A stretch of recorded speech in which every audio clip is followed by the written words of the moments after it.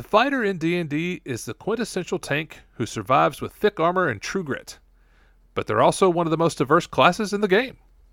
We'll take a deep dive into what makes the class tick, including how to build one effectively, and discuss the many varied archetypes available on this episode of Crypt of Knowledge.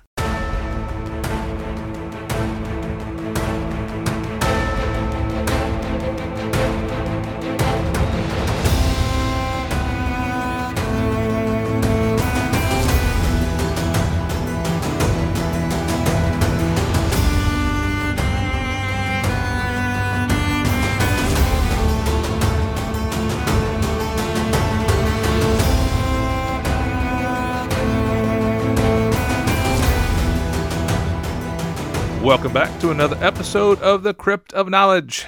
I am your host, Goose, and as always, I have with me Blake. How you doing, buddy?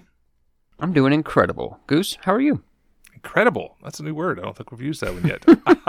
I am doing wonderful. It is a beautiful weekend, and we are having fun recording and creating new content. We're having a lot of brainstorming ideas. Hopefully some of this comes out, and you guys are looking for this in the future, some new things coming from us. Yeah, we got lots of ideas, and we want to share them with you. Yeah, that's kind of what we do. We're idea people. But tonight, while we're here, why don't we talk a little bit about fighters?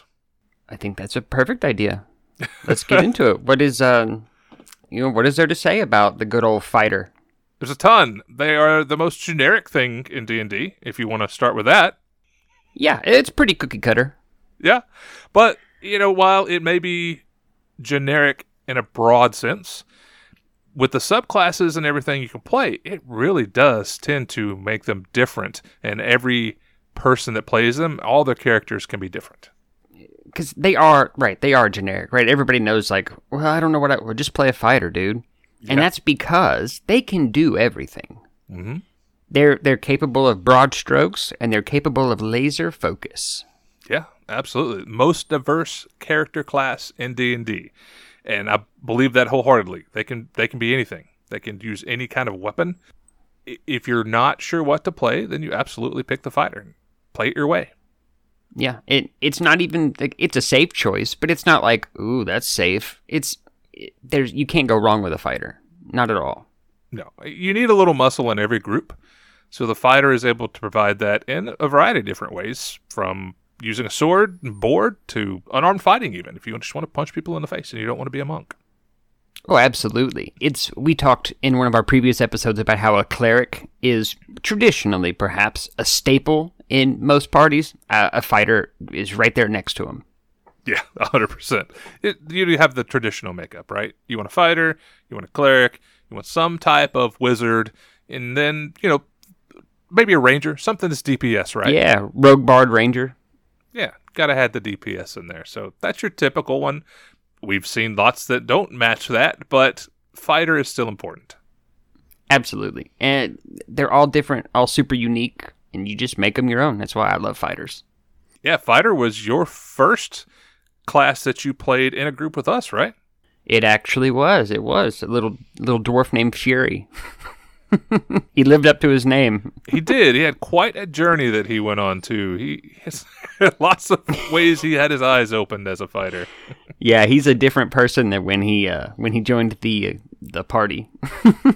So why did you choose to play a fighter the first time you played with us? Well, that's a good question. When I started that party, I was new. You guys had already been playing for a while in a really well-established setting. The characters, you guys have been playing 2 years, right? Yeah. So I knew your party makeup, and I want to say there was a monk, a wizard or a warlock, and a cleric. Mm-hmm. You guys needed a fighter, baby. It's true. Simple as that. You needed a meat shield. So that was really probably the biggest driving factor, and I've played fighters before, but I just wanted one of those good old classic two-handed plate mail fighter, dwarf fighter, just stout and mean and just, hankering for a fight 24/7. So that was sort of the inspiration for Fury. Of course, he had a shield, so sure. his axe was versatile, and it allowed for me to do. If I need to tank, he's 100% suited for it. And if I needed to, I'm also pretty consistently probably next to the, surprisingly, beating the monk out on damage pretty consistently. Yeah. The monk had a lot of range. He could get to places really, really fast. Oh, yeah. Yeah, a lot of his stuff, because it was it was a homebrew subclass, so he was a little bit of different as far as the damage makeup. But you guys both could pump out pretty good bit of damage, so that was nice to have a little bit of extra damage in the party. Yeah, I think fighters just bring something to that party chemistry that you can't go wrong with them. They're just, they fit in no matter what the group makeup is. If you don't have one, then you fill an obvious spot. And even if you do already have a fighter, the things that you can specialize in as a fighter can really set you apart, if there's another one in the party. Yeah, you've already got your sword and board in the party, but you don't have a ranger or a rogue. Okay, well, I'm going to drop back and I'm going to be range specialist fighter. I'm going to use my bow all the time. So there's all kinds of ways you can mix and match. An entire party of fighters would be a pretty formidable thing. Yeah, I mean, it really would. So why would a normal person, besides us that have good experience playing D&D, why would a normal person want to play a fighter? Well, if someone enjoys getting right up in the enemy's face and having combat in close quarters, hand-to-hand combat, the fighter is the easy choice for you. Yeah, if you don't want to have to deal with all those pesky spell slots, this is the way to go. Who needs spell slots? Right? Just pull the sword out and the good old clanging of metal. That's what you want to hear. Yep. Every turn that comes up, I roll to attack. Yep. Easy peasy. There you And go. it's satisfying. The numbers are big. Yeah. My very first character way back in the 90s was a fighter as well. But back in those days, the rules were a little different. So I rolled up a grappler, and that was his whole deal. So he had wrestling moves. He did. Wrestling was big in the 90s, right? Attitude Era. Oh, absolutely. So that's what I had, was a wrestler, but a fighter nonetheless. So I think it's a safe character for just about anybody to start with, because you can make it your own, but you're not going to be bombarded with 5,000 options every time it's your turn in combat. Even you, obviously, you do have options. It's not like I just roll to attack. I say that, but it's sort of a joke. Mm-hmm. They have a multitude of things that they can do each and every turn, and even, not just in combat, but in really any situation. A fighter has a tool for it in their kit. Another reason to play a fighter is at low levels, they are incredibly consistent. It's true. With spellcasters, they take a couple levels to get going. A fighter is doing what they're going to be doing the whole time. Yeah, they get those extra attacks quicker than everybody. They get the action surge. So there are a lot of reasons why they can kind of plateau, I guess. They don't even plateau, because you can still get stronger at a higher level fighter, but they reach those higher power levels quicker than just about any other class. Definitely. Because, by the time most of the casters are getting maybe like a 5th or 6th spell slot, you've already got 2 attacks, maybe a couple feats, under your belt. Like, you're already a well-established fighter at that point, and it's not like you're just getting to the good stuff. You've already had the good stuff. Yeah. Your job is to defend those squishy spellcasters till they can figure out how to drop the big bombs. Yes. 100%. So they come with lots of HP, lots of AC, lots of all that, just to do that job. That's why, again, it's another one of those classes where you start out and you can take a little punishment while you're learning the rules of the game. You're not going to wind up dying real easily. One dagger to the chest and you're dead like a wizard. You can take a few hits. So that, again, is another reason. It helps you learn the game and not be as punishing to you. Oh, that's absolutely true. Fighters also, even at early levels, I want to say 3rd level is when you get your martial archetype. You immediately become adept at not just taking damage, but at redirecting enemies, tanking in general. Tanking is a job. Not every fighter is a tank. Sometimes, and I mean, this is another reason to play a fighter, there are rangers and rogues, I think, are both good candidates for ranged, archer-style characters. But a fighter does it just as well. Mm-hmm. They really do. Plus all of the stuff that already makes a fighter so attractive. They can dip into magic, which, I mean, who doesn't love a little magic every now and then? A couple spell slots never hurt anybody. No. So either way you want to go with that, whether you want to keep it long range or you want to get up in somebody's face, you've got something for every situation. Yeah, they really are well-rounded. We said already, most diverse class in D&D. So I think if you're on the fence, especially early in your career in D&D, if you're on the fence, pick a fighter, play it a few levels, get comfortable with the game, roll up your next character being a barbarian or a wizard or something that's a little more difficult. But this is the true quintessential, when you think about dungeon delving and fighting, this is the true class that really gets you introduced to D&D. Yeah, I'll guarantee all your favorite fantasy characters are probably fighters. There's a bunch. I mean, Driz, if you like Driz, he's not really a fighter, so... Isn't he, though? I mean... Well, there's some rogue in there somewhere. He probably multi-class. Yeah, absolutely, he's multi-classed. Yeah. He's got that 2-weapon fighting feat, and then he went in to get that sneak attack damage. There you go. 100% the way to do it. We'll have to talk one of these days about multi-classing. That'll be a whole nother thing of its own. Oh, yeah, that'll be fun, though. We like that. Absolutely. So let's dig in a little deeper, and let's talk about what you can do with the fighter and how to build one. So the most important stat starting off, strength, maybe dex if you're going to think about archery or using finesse weapons, but strength is your number one stat. Make sure you pump it. Make sure it's 20 as quickly as possible. Absolutely. And dex, too, not just if you're going to have finesse weapons or archery, but also for your armor class. You can take that into consideration. If you've got really good rolls when you're rolling up your ability scores, probably strength number one, and then con probably second. Mm-hmm. But that could also be swapped out for dex, depending on, having a lot of HP is really good, but not being able to be hit at all circumvents that. Yeah, you could go that way. You can get a higher AC with full plate and a shield versus any kind of lower armor that takes into account your dex. So if you're going to go the dex route, I would do archery, obviously, or, like you said, finesse weapons, and then you can use your dex. So you got to kind of play it out and plan where you're going to go. Because dex, to me, is almost a dump stat, except if you want a high initiative as well. If you want to be the first one to go, you want to think about that too. Lots of ways to think about it. But strength, number one, we all agree, strength is the way to go for first. Then the second one, yeah.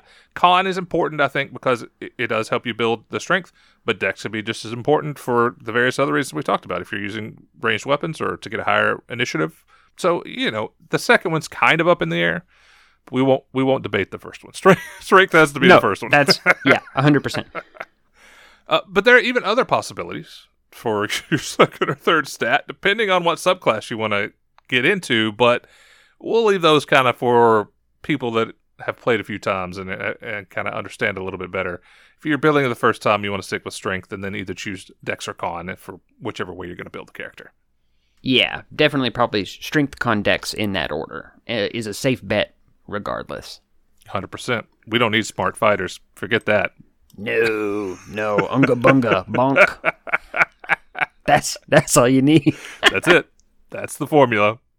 So let's talk about things that all fighters get before we kind of specify what happens in subclasses. So all fighters have a hit die of 1d10. So you get, at starting level, 10 plus your con. So you can have, normally, up to about 14 as a fighter as you're starting at level 1, which isn't bad. That's pretty good health. It is pretty good. You can take several hits from monsters at that CR. Yeah, most monsters at that CR are going to max out around 6 as far as damage they can do to you. So yeah, you got a couple of full hits you can take, which is really nice compared to the wizard that's usually 4 or 5 HP. Oh God, yeah, they don't last long once they get in the fray at that level. But if you've got plate, you got a plate and a shield, 20 AC, and 14 HP, baby, you're not getting hit anyway. Them kobolds ain't got but a +1 or a +2 to hit you. It's true. It's going to be tough to get through that armor. And they are one of the best hit die in the game. I think the only one better is the Barbarian with the D12. So if you're looking to tank, that's the way to do it.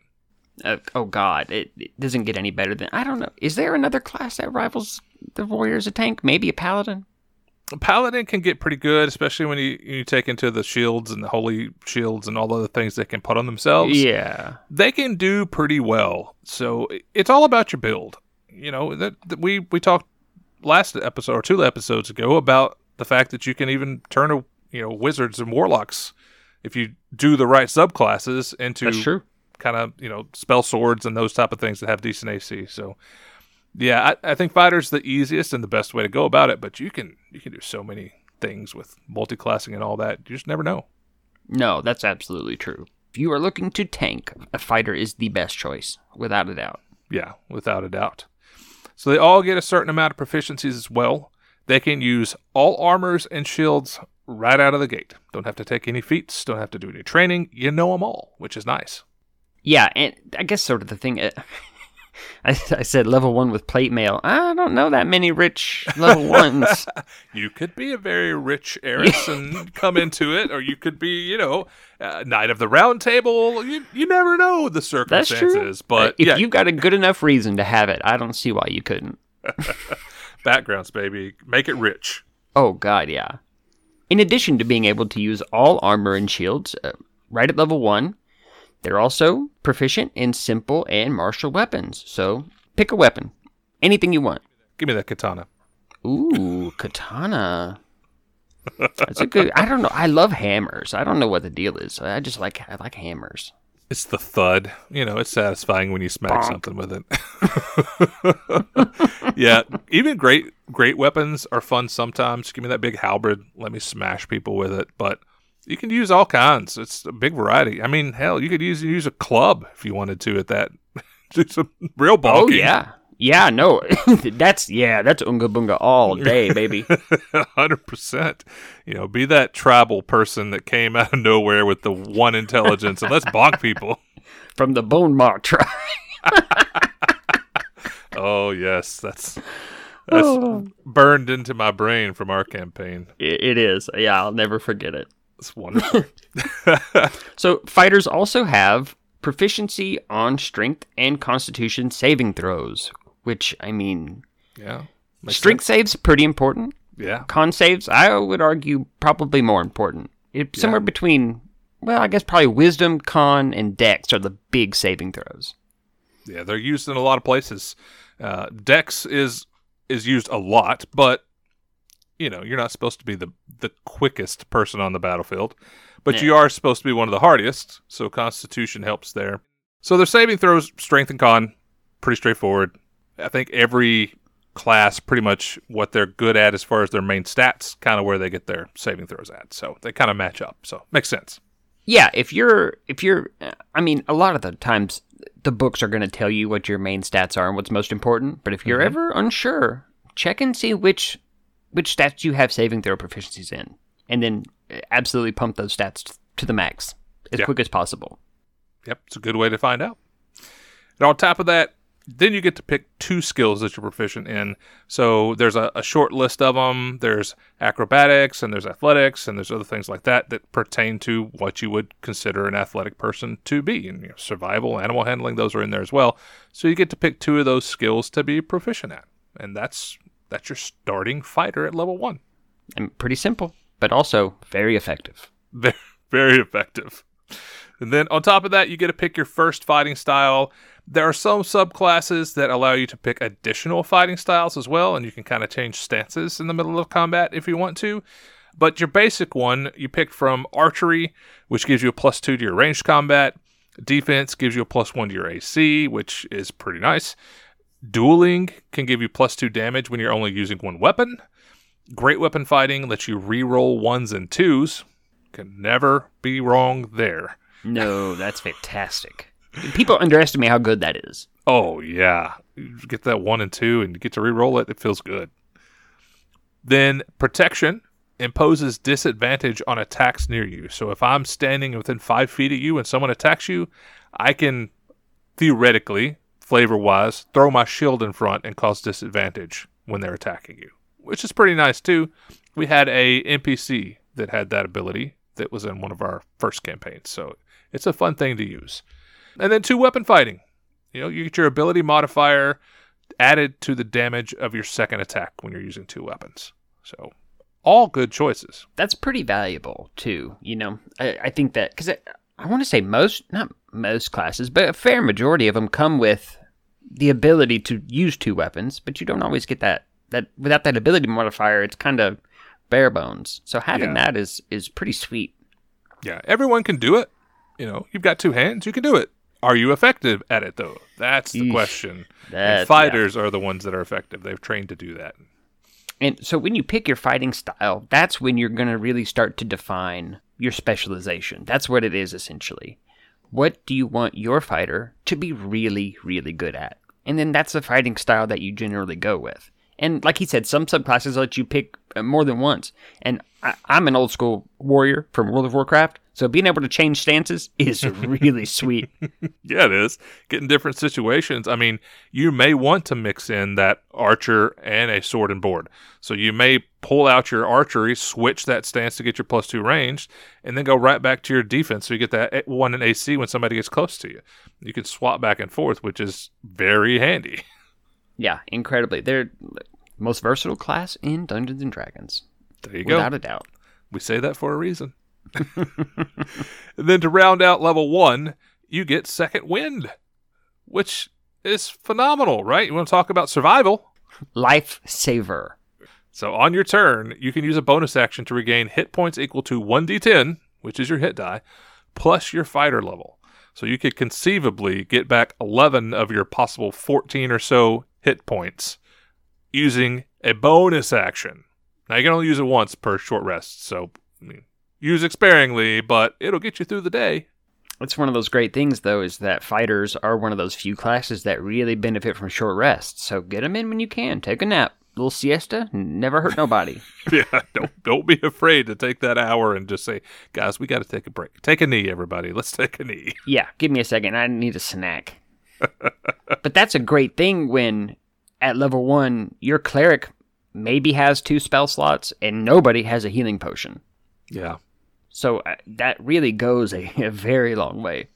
Yeah, you will be best friends with that cleric when you can turn around and say, no, save your spell slot for somebody else. I got this, bro. I'm fine. Tis but a flesh wound. I love it. Then we get to level 2. You've dinged, you've earned your experience, you've made level 2. Then you get to be a superhero, right? Action Surge. Oh yeah. It's a huge deal. I mean, it's probably what fighters are known for. This is why you multi-class and take 2 levels in fighter and put your rest of your levels in whatever else you're playing just to get Action Surge. Yep, Action Surge is fantastic. At 2nd level, you are able to take an additional action. Mm-hmm. Oh boy. The possibilities are endless. Yeah, while it might sound good at level 2, you're like, okay, I can swing twice. When you get to level 5 and you get your extra attack, then you swing 3 times. Then as you gain additional attacks at 11th and the 20th, you still can double those. So you can go from 1 attack to 2 attacks to 4 attacks to just continuing to double it up. And it's really nice. You can do a lot of swings when you get to 20th level. Yeah, you end up being... There's been this trend on the internet where people are trying to say how, like, that many attacks in 6 seconds is, like, unrealistic. And then you've got people, like, hitting trees with swords really fast. Yeah. Yeah. Well, and that's the other thing. When you think about it, it's not 6 seconds per turn. It's 6 seconds per round. So everybody in your party goes in that 6 seconds. So when you try to look at a battlefield, how chaotic that would really be. I had a conversation with another DM just like yesterday or today even maybe, where they were asking, should I try to run combat like it should be and have my group message me all their moves and I know all my monsters' moves and then I just give them the narrative at one time? Ooh, and that's interesting. No. Yeah, but no, don't do that. That would be horrible. One, it negates anybody that might have real initiative because that's literally part of some people's builds. Don't do that. Don't do that, people. Yeah. Give them that advantage that they get because they still will be going. They're not all going to go at the same second, right? So that's why initiative is there. There are minute differences in the speed that people go. So while it sounds cool, trust me, you don't want to do it. It's going to be chaotic for you as a DM, and it's going to be horrible for people that are playing the game for you. Don't do it. But I had that discussion anyway. If it ain't broke, do not fix it. Yeah, they made the game rules this way for a reason. But Action Surge, it's really cool. It's fantastic. You're going to love it. But then at 3rd level is when you do get to pick your archetype. And there are so many. And we will go over a few of them. Yes, there's a ton. We'll go over them here kind of toward the end and give you some overviews of them. But this is where you really specialize your class. You become not just a fighter, but an Echo Knight, or a Psy Warrior, or a Battle Master, or whatever you are going to be. This is where you become that. You have graduated college, and you have your degree. Yeah, this is it. You're a doctor now. Dr. Payne. And I said that earlier, that when you pick your fighting style, that was like specializing. It's really the beginning of it. Because this is gonna what's gonna really make you cool. This is gonna be your bread and butter from here on out. Yeah, you thought Action Surge was cool? Wait till you get some of these things in your archetype that you Wait till you see Battle Master, dude. Battle Master is incredible. There's a lot you can do, and Battle Master is the basic one out of the book. Like that's the first one they throw at you. Like, is it? I thought it was Champion. Oh, you're right. No, it's Champion, but Battle Master's in the original book too. But yeah, Champion's the one they throw at you first. They're like, boop, here you go. This is what everybody wants to be, and I mean, it's good too. Yeah, it's all right. I don't think there's any bad ones, but no. some classes have bad bad archetypes, but fighter is pretty well rounded. Agreed. So after you pick your archetype, then you kind of get into a little bit of the repeating additions that you get. So at 4th, 6th, 8th, 12th, 14th, 16th, and 19th, it's a lot of levels, you increase your ability scores by 2. You can increase one skill by 2 or 2 skills by 1. Or you can gain a feat at those levels. And we'll be going over feats here in another episode too to kind of explain those. Early 5th edition, nobody took a feat. They were worthless. They just were not very good. But they've gotten better. There are other ones out there, and there are even a ton of third-party ones that are out there that really make the game more interesting. So they're worth taking a look at now, but you want to spend those early ones to get your main stat to 20. That's where you want it. Yeah. I didn't even realize that they actually got that many. Yeah. They get more than everybody else? They do, yes. That's okay. That's what I figured. It's another one of those fighter perks. It is, because otherwise I think it's 4th, 8th, 12th, and 16th. Yeah, like every 4. Yeah, every 4. But yeah, they get a ton, so they can pump all those stats. But they do that, and it's not really for the stats. They do that because they want you to take the feats. Yeah, and feats are underrated. Like you said, in the beginning, most people didn't take them. And I don't know that I've ever seen... I haven't seen that many people take feats, really at all. They get mostly ignored. But there's some sleeper feats in there that are absolutely killer. And what, Sentinel, I think is one. Yeah, you get the main one, Sentinel, Alert. Great Weapon Master, is that?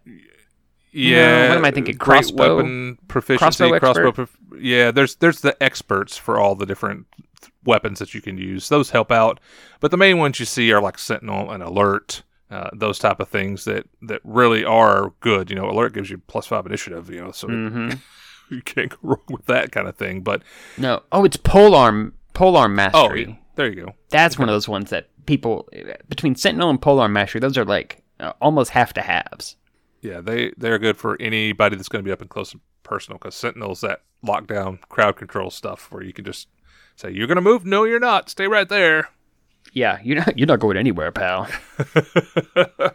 You little scorpion. Get over here. Get over here. That's it, exactly. So yeah, it's really, all those extra slots are just meant more for you to branch out and add those feats to your character so you have those additional abilities. But, I mean, hey, you could just really pump your stats to 20 in a lot of areas. Yeah, I mean, seriously. Be a force to be reckoned with all the way across the board. Yeah, reach that godhood quick.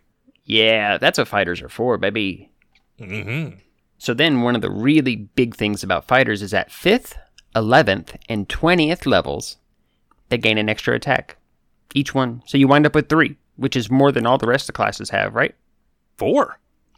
You had 1. 5th oh, right, is 2. Right, no. 11th. Yeah, you actually can't attack until 5th level. Right? You just have to stare at them and growl. That's it. Yeah, so you end up with 4. And so that's, with Action Surge, I mean, that's 8 attacks. That's pretty brutal. It's serious, man. That's a lot of damage. Did I kill your big bad in 1 attack? Plus, haste and a couple other things, like you can really... Yeah, put haste on it. Oh my gosh. 16. Yeah. Fighters can get stupid. Yeah, and people say marshals are underpowered. You hook them up with a good support class, they definitely are not. Yes, I mean, yeah, they don't need it, but oh my god, you want to see something supernatural? Then that's buff a fighter. I promise it'll pay off.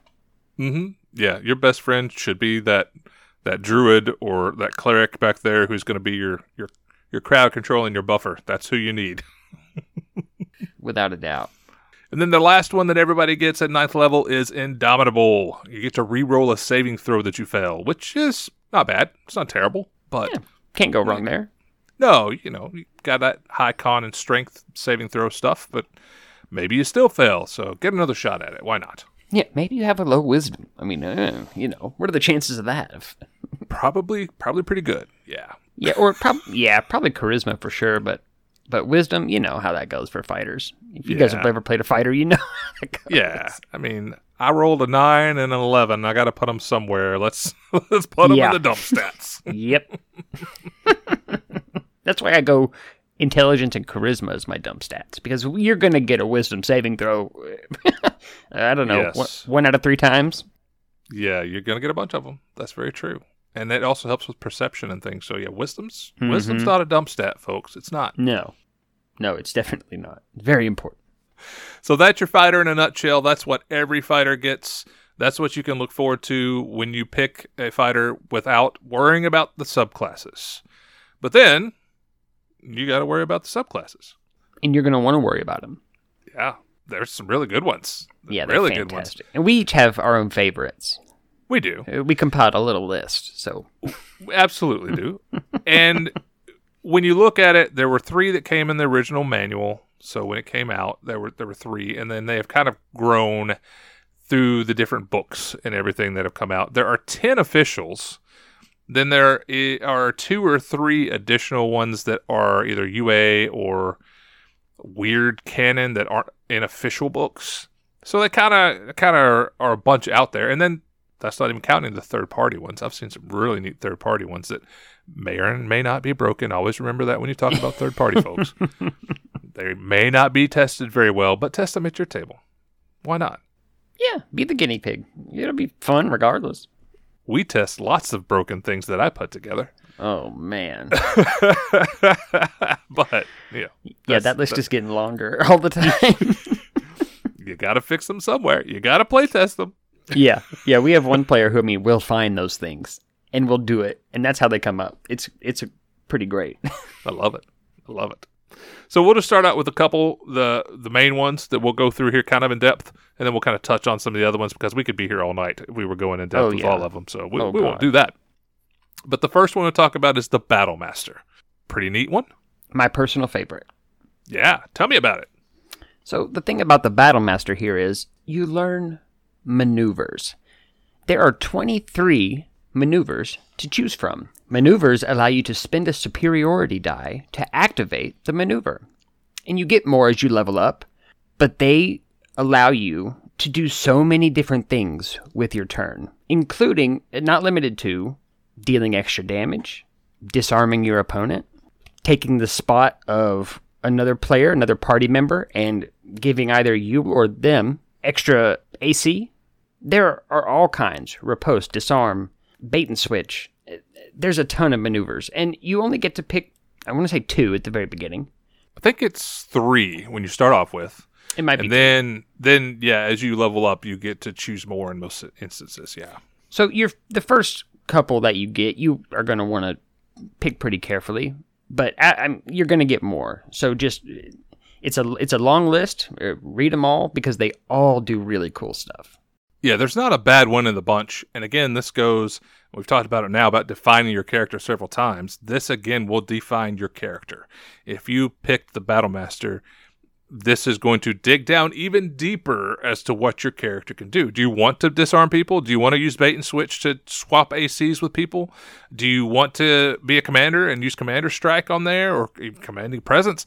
What do you want your character to do while they're on that field as a Battle Master? You just look at the word Battle Master. I mean, it should tell you are a master of battle. So choosing these options that you can spend those superiority die on which can range from healing yourself by using that superiority die when you roll it to doing more additional damage with whatever you roll on superiority die. So it's pretty important to choose them carefully, but again, you get to choose more, so don't be afraid to choose the one you think sounds cool and work it out.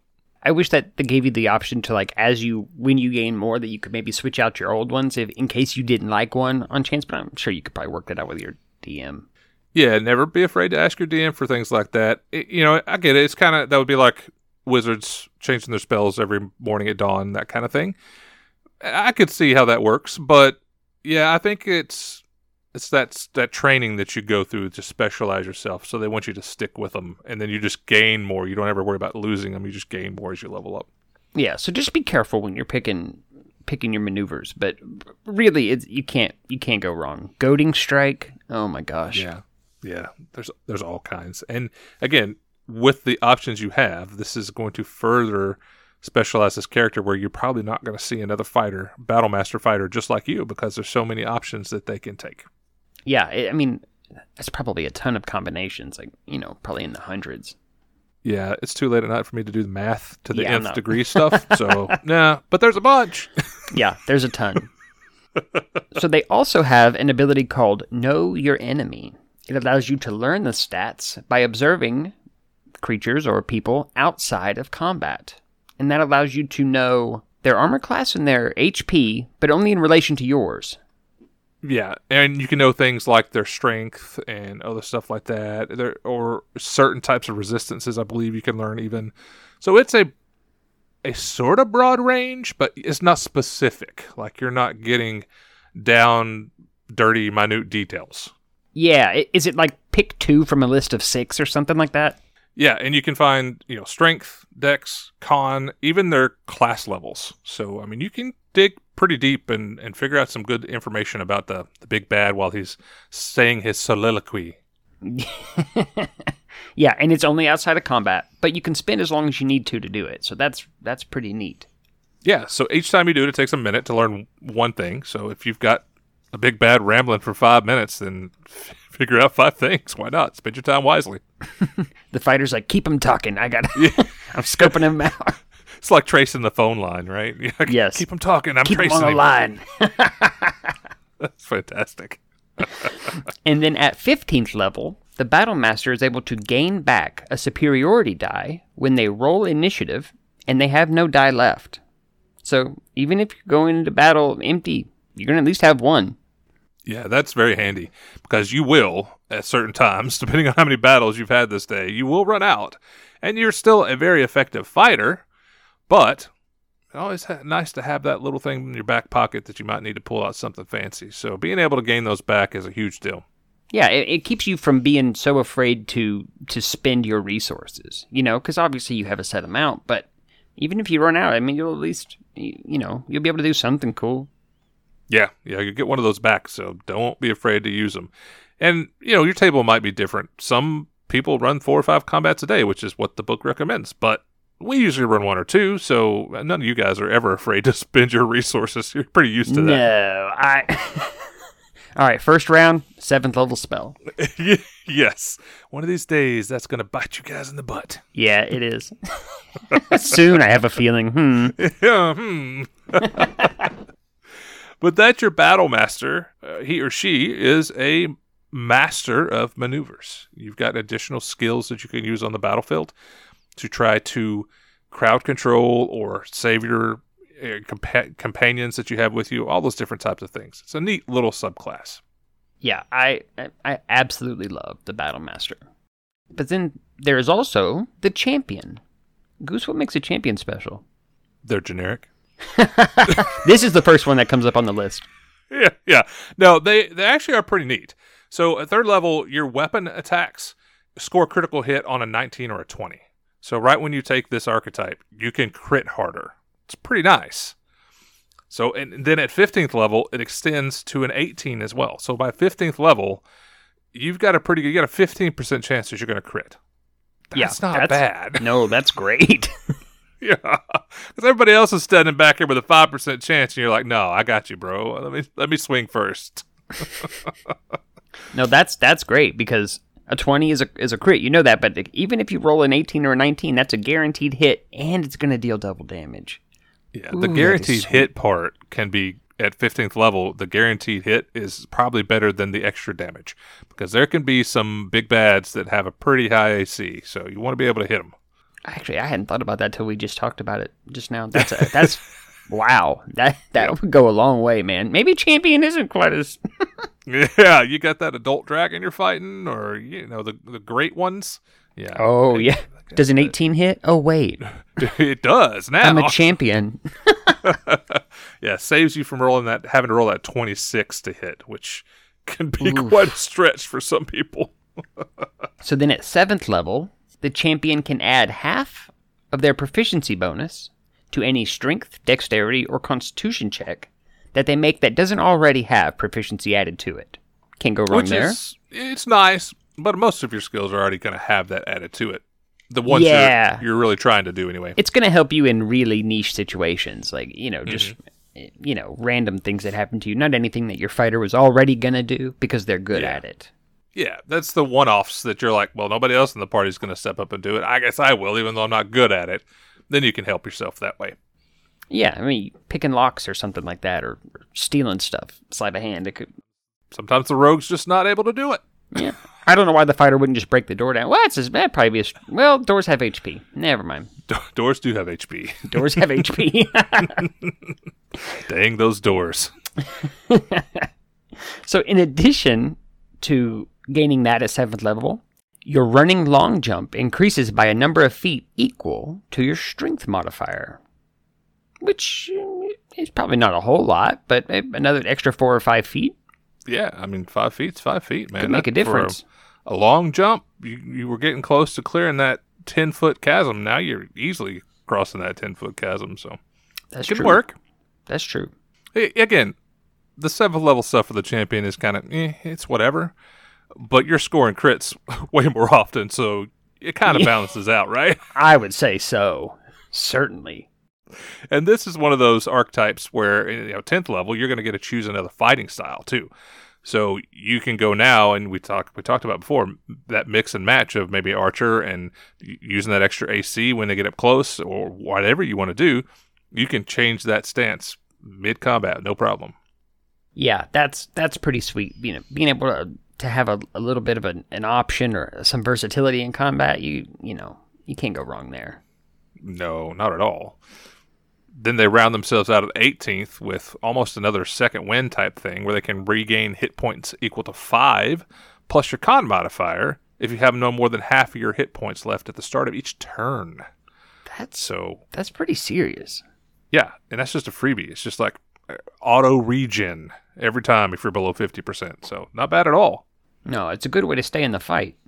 Mm-hmm. I mean, 10 HP is 10 HP, right? I'll take it. Oh, God, yeah. If you don't have a 18 or 19 or a 20 at this point, 18th level in your con, then I don't know what you're doing. Yeah, that's a no-brainer. Yeah, it's got to be up there by then. Even if you went Dex early, you got to get the con up late. Yeah, you've got enough of those ability score improvements that it shouldn't matter. Yeah. So that's the champion. They get additional crits, get a little bit of hardiness with additional heals, and 2 fighting stances. So, that, as far as the basic 3 that came in the book, I say they're generic, but it's probably one of the best ones for me just because it's so well-rounded on the way you can play it. Yeah, it's what you think of when you think of a fighter. Like whatever that is you picture in your head, it might be different for everybody, but your run-of-the-mill, standard, badass, staying in the fight, wading through enemies, probably the champion. Yep, that's the truth. So the third one that came in the original book was the Eldritch Knight, which mixes a little bit of your smack him in the face with your blast him with a fireball, right? Oh yeah, this is your Gandalf. Yeah. This is swinging a sword with a staff in the other hand. This is a spell sword. This is your most basic spell sword. If that's what you want to play, then the Eldritch Knight is absolutely for you. Yeah, there's 2 ways to play a spell sword. It's to start out as a wizard and try to buff yourself, or to start out as a fighter and pick up some spells. That's the easy way to do it, and that's what the Eldritch Knight does for you. It's fantastic. Now, they only focus on 2 of the 4 of the spell schools. They get Abjuration and Evocation. That's the only spells they can pull from. And they can only learn up to 4th level spells, but you can do some pretty powerful things through 4th level spells. Yeah, there's some good stuff in those first 4 spell levels. It's plenty worth it. Yeah, absolutely. So you immediately learn 2 cantrips and a 3rd at 10th level. So you start out with a few cantrips just to kind of ease your way into the magic at 3rd level. Then you also get to create your bond weapon at 3rd level, which is fantastic because you can't be disarmed, you can't lose the weapon. It's just wonderful to always know you've got that weapon there with you, and it's always handy. Like the guy that sleeps with his sword, you know? He's got it right there all the time. It's not going anywhere. They are best friends. 100%. It's very handy to have and know you don't have to worry about what's going to happen in combat with it. Yeah, old reliable, that sort of thing. And at 7th level, War Magic allows you to cast a cantrip and then make 1 attack as a bonus action. And at 18th level, you can cast any spell and make a bonus action attack. That's pretty sweet. Yeah, magic and attacking on the same turn. Let me have it. Yeah, because that's a pretty hard and fast rule. So anytime you can get around that, you do it.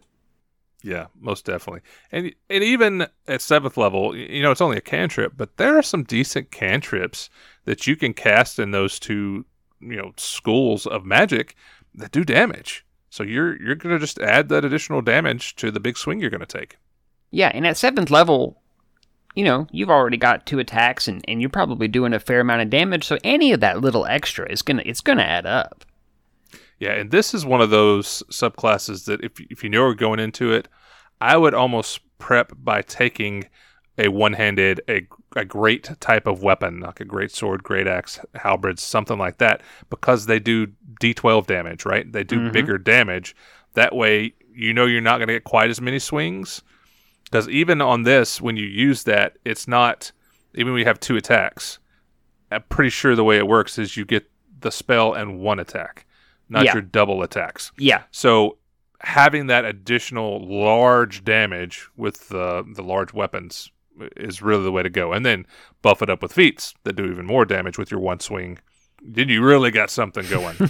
You're starting to get pretty scary at that point. Mm-hmm. You're just the big black knight standing out there in the middle of the field, swinging away and then casting some fire bolts and other things at people. No, and to go hand in hand with that, close, more like 18th level, but at 10th level, when you land a weapon attack, that creature has disadvantage on saving throws against your spells until the end of your next turn. Kind of works out well together, doesn't it? Oh, yeah. That's auto fails all day long. Yeah, that's pretty powerful stuff when you start making people have disadvantage. Because you're right, disadvantage isn't auto, but it's pretty close to it. It's a big negative to have when you're trying to make saves. I'll guarantee that your spell DC probably isn't that high. This is one where if you're creating an Eldritch Knight, you need to know up front and pump your intelligence, because that's going to be your spell casting. So this is one where you'd want to do strength and then intelligence. You have to do it that way, just to get that DC up. The warrior scholar, Yeah. That archetype. It's really good. We had someone play it in one of our one-shots recently, and I think he wants to make that his main character. He was having so much fun. Yeah, he's missing it, kind of. He's like, well, I want to stay with my main character to develop it more, but I kind of want to play that one. But man, that was fun. Yeah, there may be a switch sometime coming in his future, because I enjoyed it too. It's a fun class to have in groups. Yeah, it's got lots of little things tons of synergies with not just itself, but with other classes as well. I mean, it rounds out at 15th level. You can actually teleport up to 30 feet every time you use your action surge. So, I mean, you'll talk about just adding on to it. I'm going to hit you, cast a spell at you, action surge, teleport 30 feet, hit you again, and cast another spell. Why not? So 30 feet is far enough away to get out of range of a fireball. So, yeah, I mean, and you've got your 30 feet of standard movement to go with it, or however much you have at that time, too. So you could move 60 feet in this turn if you needed. So really, if you're not totally set on the Battle Master, Eldritch Knight's a pretty easy choice. Yeah, if you're ever stuck on, well, I want to be a wizard, but I also want to fight things, This is an easy way to solve that dilemma. Oh, yeah, and feel awesome the entire time. Yeah, you do feel pretty powerful, don't you? So that's the three basic classes or subclasses that come in the original D&D book. There are many, many more. Xanathar's Guide added 3 more. The Arcane Archer, which is kind of like an elven archer who uses magic. So you get kind of best of the both worlds. The Eldritch Knight gets to smack people and then uses magic. This one kind of creates magical arrows and things as you go through it. So pretty nice. They also added the Cavalier, which, just what it sounds, is good at mounted combat. There's some other additional things in it that help you in just when you're not on a horse. But if you think you're going to be in a campaign where you're going to be on a horse a lot, gosh darn it, this is the way to go. Which I've never been in a campaign that did a bunch of mounted combat, but I could see it being really, really cool. I have run a large-scale combat before where you're part of a large military and there are large skirmishes, kind of like a Dynasty Warrior game would be. So yeah, you kind of roll through and yeah, right. So there are campaigns out there that do it. It is very specialized though. You have to know you're going to be able to do that, or have that conversation with your DM to know that anytime we're traveling or going somewhere, I'm bringing my horse with me so I can jump on it. Right. Me and Rusty, dude. I mean, everyone else gets off the horse. I'm staying on. Yeah, I'll see y'all down there. Glued to the saddle. This is what happens. So that one's very specialized. But they also added the Samurai, which you do a lot of things like giving yourself advantage, taking additional attacks above the already additional attacks that you can take. So the Samurai is that quick blades person that you think a samurai would be. And again, give me that katana. I'm going to slice some people up. All my fellow weebs, they know. They know Yeah. that the samurai is the logical choice. Yeah, absolutely. So I have played that one myself, and I enjoyed it thoroughly. I don't get to play a lot of characters, but that was one of the first that I was able to roll up when 5th edition and when Xanathar's came out was playing that one. I can see that being a ton of fun. Absolutely. And so Tasha's Cauldron added 2 more. Your favorite. Well, I'm telling you right now, both of my favorites, really. It's flavor-wise, especially. So they added the Psy Warrior, which is just like what it sounds.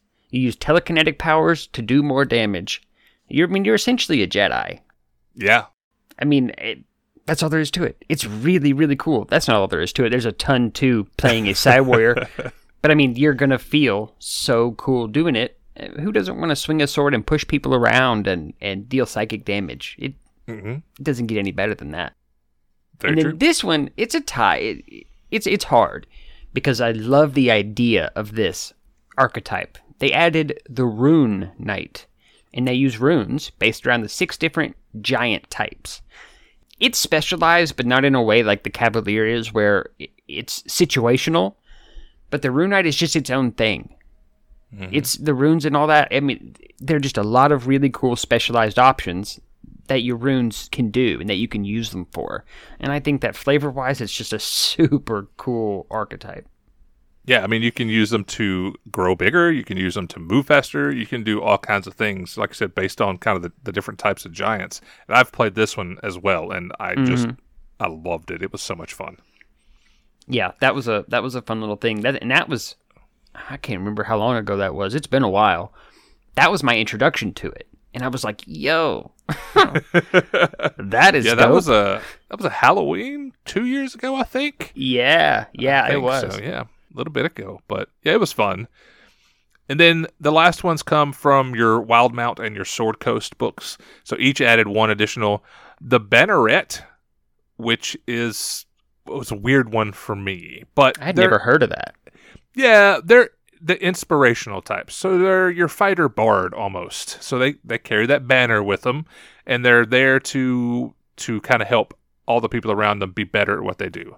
So they do have some additional things that help themselves, but most everything they're doing is to inspire everyone else around them. So, they're the banner carriers in battle. So support fighter. That's cool. Yeah, it's not bad at all. And then the last one, and I know that came from CR, everybody loves it, the Echo Knight, which is a Time Knight, basically. That's pretty cool, man. Yeah, there's nothing bad you can say about the Echo Knights. When they were introduced and listening to Matt Mercer talk about them, it's one of the coolest moments I can remember in D&D, just watching others play, just listening to that knight. And I'm thinking, gosh, I really hope he comes out with that sometime. I'm so glad he has. It's so fun. Oh, in addition to, as far as CR stuff goes, is the Gunslinger also, right? Is a martial archetype? So it is. It's one that's in there that is unofficial, kind of. It's not an official book anywhere, and you can use it as kind of like an Unearthed Arcana, but you couldn't use it anywhere like Adventures League or anything like that. So it's there, and then on top of that, there's a bazillion different third-party things that are out there. Old Unearthed Arcanas that never turned into anything that's still out there. So there's lots of others, but the official ones were the 10 official, and then the unofficial official, yeah. You've got that. Yeah. That one there as well, but yeah. So not official anyway. But tons of options. I mean, literally anything you want to do, any way you want to flavor your fighter, any sort of combat style you want to become the absolute master of, the fighter's got it. Yeah, it's there. It's the easiest class to get into because you're hardy and you can do lots of damage and you don't have a ton of spell lists to keep up with and changing things around. So it really does give you that power feeling, which is what we're playing for. I know some people don't say it, but we're all playing for that power trip. So it gives you that ability to feel very powerful and to get into the game immediately without having to memorize tons of things. And I think that's why the fighter's the best. Yep, I absolutely agree. Because then later on, you get to diverge from that path, that cookie cutter type path, and do whatever you want, be whoever you want to be, and have a good time. You've played 5 to 10 sessions, and you've got 3rd level now, and you feel like, I got this thing down, I want to go Eldritch Knight, pick up some spells, dig into it. That way you're prepared if you ever want to be a spellcaster in the future. You can definitely do that and make the fighter, again, most diverse class, make it your own. Yeah, it's easy to do. You've got all the options right at your fingertips, and just whatever feels fun, whatever sounds like a good time. And I promise it will. It will be. So speaking of making it our own, let's talk about our top 5. What are your top 5 archetypes for the fighter? Okay, so my top 5. In last place, the Psy Warrior. Really, really cool. Doesn't fit into a ton of scenarios. A lot of DMs aren't super cool with psionic stuff anyway. So I love the idea. Probably not something that I would try to put in a campaign that I was playing. Next is the Rune Knight, because, dude, flavor-wise, that is just way too cool. Echo Knight, because duh. I mean, who does it? Just like you said, like watching that be like described and played is just, oh my god. So like that's definitely on the to play list. Second is going to be the Gunslinger, because who doesn't like guns? Guns in my D&D? Absolutely. Mm-hmm. Nothing like popping off on little goblins. That's true. That's true. With your pepper box. And then number 1 for me has got to be the Battle Master. They can do so much. They are the versatile of the versatile when it comes to fighters. You can do anything you want, and they're good at it. And it's flavor, opportunity, role play, damage. I mean, you're the jack of all trades and the master of all of them. Yeah, you really are. Yeah, that's very true. Battle Master, it's called that for a reason. You're the master. Yeah, that it's not doing it justice, really. The Battle Master's fantastic. Agreed. What are your 5? So my list, you've played in a few that I've been able to play in. I tend to play characters that are flavor only. They don't have to be very good at what they do. I don't care. I'm just out there to RP and have fun. That's what I do. So when I looked at mine, I thought, which were the most fun for me to play? Some of them are very effective as well, but which one's the most fun for me to play? And I think number 5 is the Arcane Archer, just because, I've played Rangers, I've played Rogues, I've played all of that, but to have that innate ability to just say, okay, here comes a fire arrow, and just be really specialized with those arrows, I think is really fun and really neat. The Cavalier almost made my list just because, fun, but it's just too specialized. Yeah, I can see that. I couldn't put it in there. It sounds really cool, though. Yeah, in the right campaign, I'd totally be down for it. Totally. But next came, number 4 was the Champion. I just think it is so well-rounded. I know it's generic, but if you're talking about just a class that you can feel badass in and you can just beat the snot out of everything, that's your guy right there. That's the one you want to play. So champion for me was number 4. Coming in at number 3 is the Echo Knight, just because it's pretty good. I mean, you and I both agree it's number 3 on our list.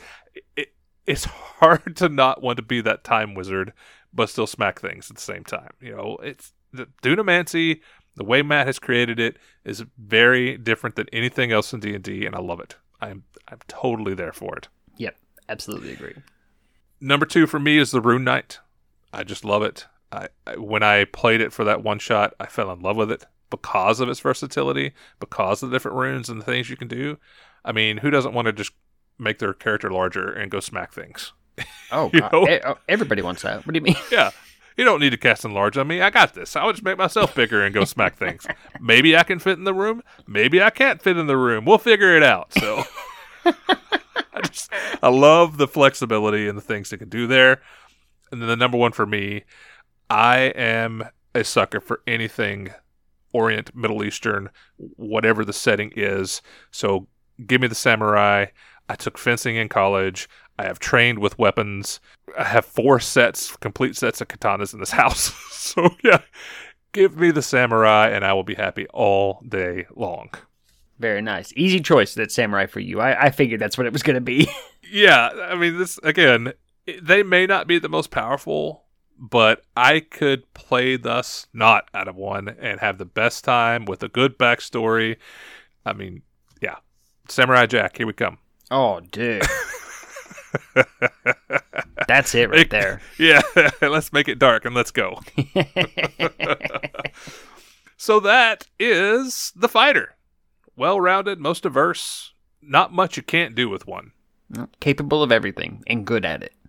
Yeah, good at it. That's the important thing. They really are. They are going to carry you from level 1 to level 20, and you will probably never die once. No, it's very unlikely. Especially if you have somebody good in your pocket. You got a pocket cleric? Nah, you are a force to be reckoned with.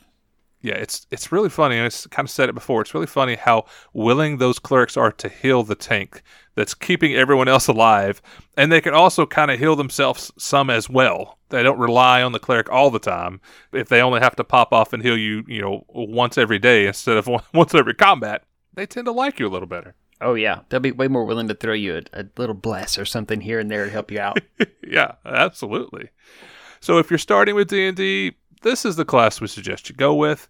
It may feel generic, but you really can branch it out and make it your own. And it gives you that small learning curve and the ability to start out with the basics. I smack things. And then it can grow to tons of things as you get higher levels. Yeah. Early on, it's going to hold your hand, and then later on, it's going to rip them training wheels off, and you're going to Sparta kick everything down a well. Oh, yes. That would be great. I'm surprised that hasn't happened in any of our campaigns yet. I am too, sort of. No, y'all threw somebody off a mountain before I joined. Yeah, that's true. I guess it did happen. I'd forgotten about it till you said that. Oh, yeah. I had forgotten to. Tried to forget anyway. But we appreciate everyone for listening. We do this for the love of it, but we also love getting feedback from you. So tell us what class you would love us to do a deep dive in next for you. What are those classes that you're just trying to learn and get better at so we can give you some advice on it? You can always send us messages on our social or post on all of our things we post on socials. All of it is at D&D Crypt Podcast. You can go to our website too. Leave us a note there. We have a section. It's just cryptofknowledge.com. So we'd love any feedback also on all of the podcast places you listen to, whether it's Apple, Google, wherever you're at. Give us a review. It helps. It helps other people find us, and that's what we're looking for, is to help everyone who's trying to learn this wonderful game. Couldn't have said any better myself.